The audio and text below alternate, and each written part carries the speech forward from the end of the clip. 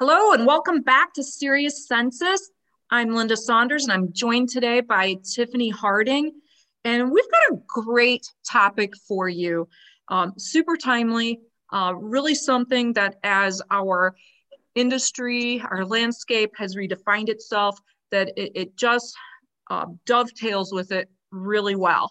I have a feeling that we're probably going to lead into another one of our infamous two-part sessions, but we're going to run with this right now and see where Tiffany takes us, because we're going to be starting out with growth under pressure. How do we maximize our occupancy, create that momentum, sustain that momentum under the pressure, under that stress, and how do we manage that? How do we leverage and maximize it? And ultimately, how do we get those great results and still empower our team? So Tiffany, I'm going to have you lead that off.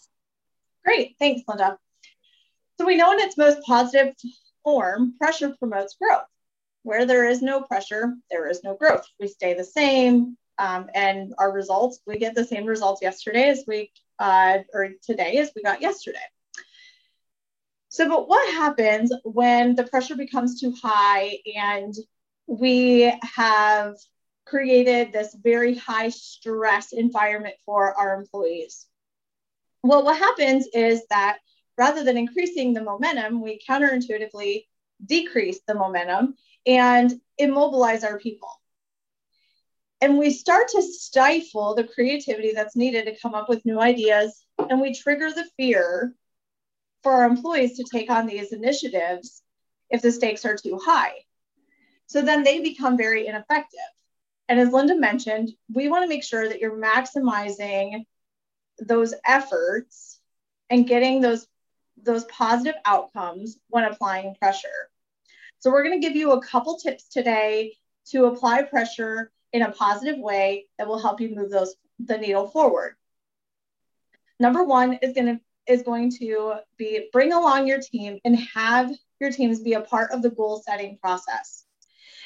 When Linda and I teach goal setting, we keep people in alignment with a process called MASTER goal setting.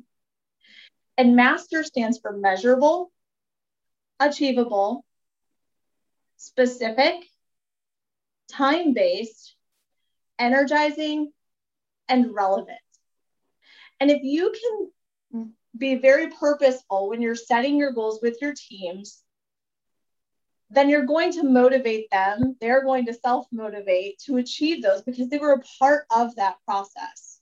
And so it's really important to bring them along at the very beginning of setting those goals and make sure that you're clearly relaying those goals out to everyone that is involved. So if you're going to set a growth goal for your facility, for your community, then make sure that you're communicating those goals all the way through every department: housekeeping, laundry, dietary, your nurse aides, your nurses. Make sure that everybody on board is aware of where they're going, because it helps them to understand why pressure is being applied. It helps them understand what their purpose is, and it gives them something to look forward to. Now, actually, someone that Linda and I were just speaking with a couple weeks ago told us that they had this great idea for how they brought everybody on board with their goals. So this was an administrator, and he talks about his experience, and every single day he would go out and he would talk to the floor staff about what the goal is. He set 3 goals. And over time, everybody he ever asked knew exactly what the goal was. But then once they achieved the goal, the one big mistake that he made was that he never reset the goal. So make sure that when you and your teams get to those goals, that you're resetting those goals. And we can talk more about goal setting in a different podcast as well. So the second tip that we have is about continuous coaching. Because we're applying that pressure and we want our teams to grow and we want people to be creative and inspired and we want them to move the needle forward, it is our job as leaders to help them grow, to continue their education, and to feel more confident in their decision-making process. So we want to make sure that we're always doing some form of coaching.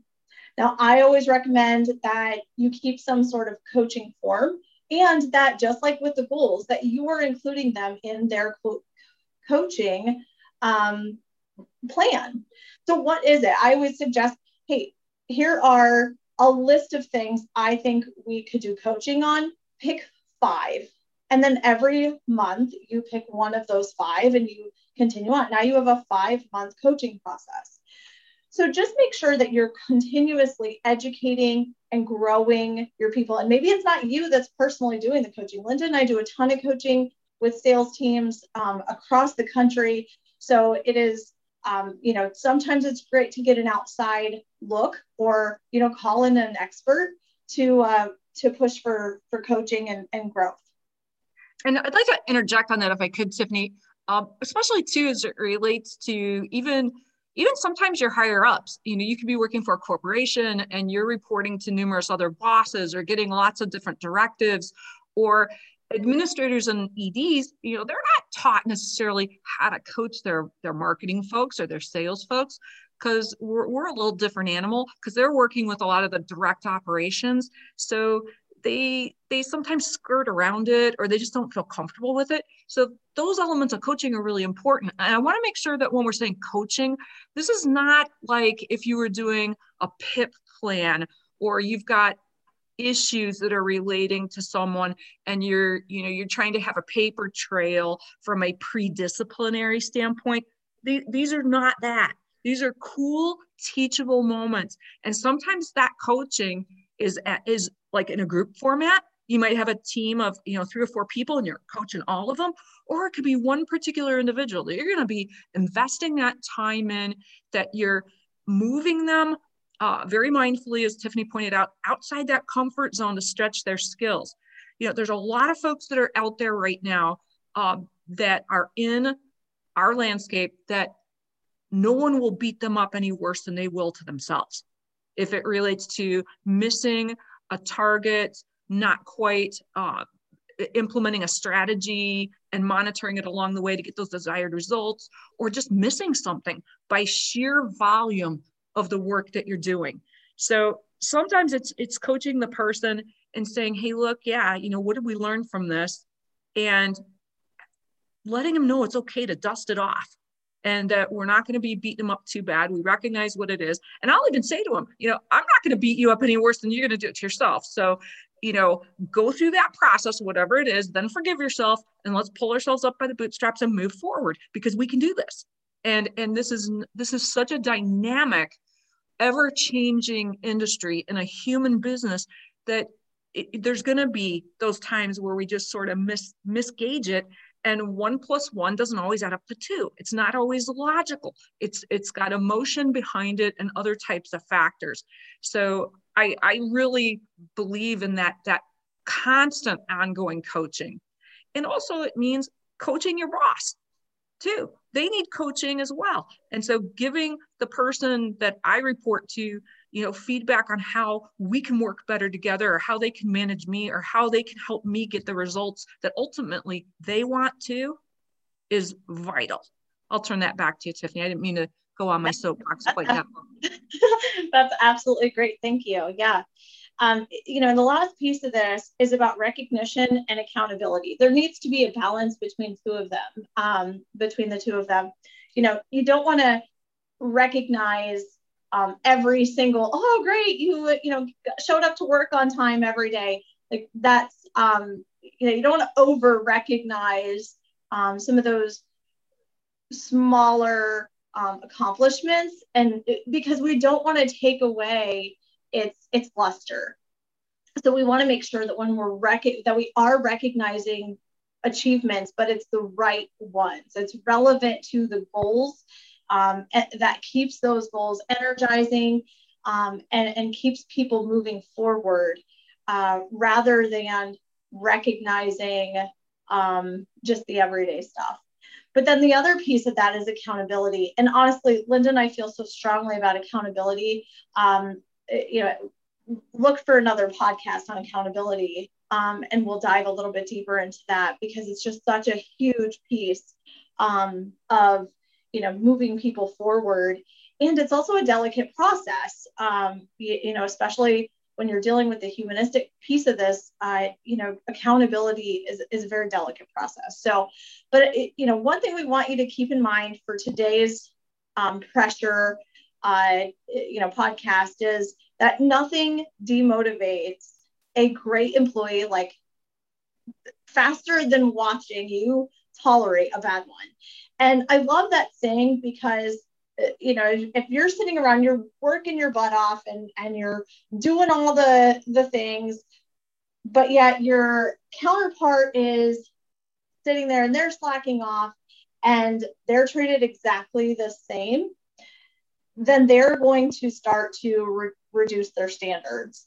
And so you certainly don't want to demotivate other great employees by not holding bad employees accountable. And again, we're going to talk more about that in another podcast as well.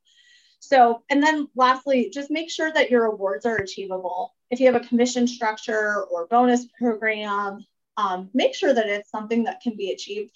I remember, 17 years ago, starting out as an admissions coordinator, and sitting there looking at my bonus program for the company I worked for, and I knew it was never going to be achievable. So it was never a piece of my motivation. There were other factors that kept me motivated to move forward. But it was never something that I ever even bothered looking at, because I knew that it was just so out of reach, that it was not something that motivated me. So make sure that you're being very mindful. If you're going to use a bonus program, if you're going to use a commission structure, that you're using it in a way that truly does drive the results that you want as an organization. Well, and I'd like to add on that too, that I really like to have team members be a part of creating that as well. When Tiffany was talking about, hey, have your team be a part of developing the plans, developing the goals.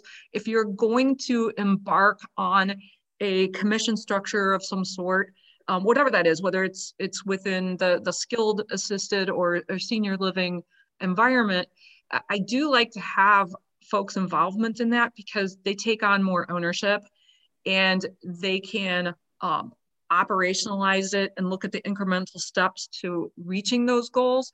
And I think even too, Tiffany, that even warrants a podcast in itself to address these commission structures, because they're kind of not talked about, or it's behind the scenes. People say, well, hey, do you do this? Don't you? Like, it's real secretive.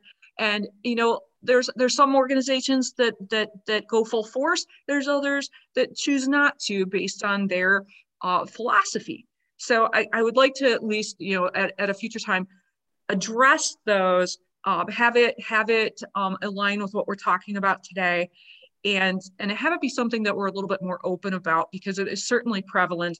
And as we're coming into some new challenges today, I think that it warrants looking at those again, because how those may have been designed in the past may not be reachable, motivating, or empowering now, based on previous standards or formats. Absolutely. So, and I would also encourage our viewers, Tiffany pointed out on the master training, if you have interest in that, if you'd like to see how that rolls out and how we've put that together, please do reach out to us. This was a fun topic. Again, we're going to lead into accountability. The next time, remember, accountability means you're answerable. We're all answerable to a lot of entities. In closing, do call us. We are at 614-582-6733. And again, that's 614-582-6733. Tiffany Harding and Linda Saunders. And we're going to end with a song that Tiffany selected. It's a long song, so it probably won't be playing the whole time, but a really good one. It is Under Pressure, and it's a combination of Queen and David Bowie. So until next time, we will see you again, and we'll go with Growth Under Pressure Part 2, Accountability.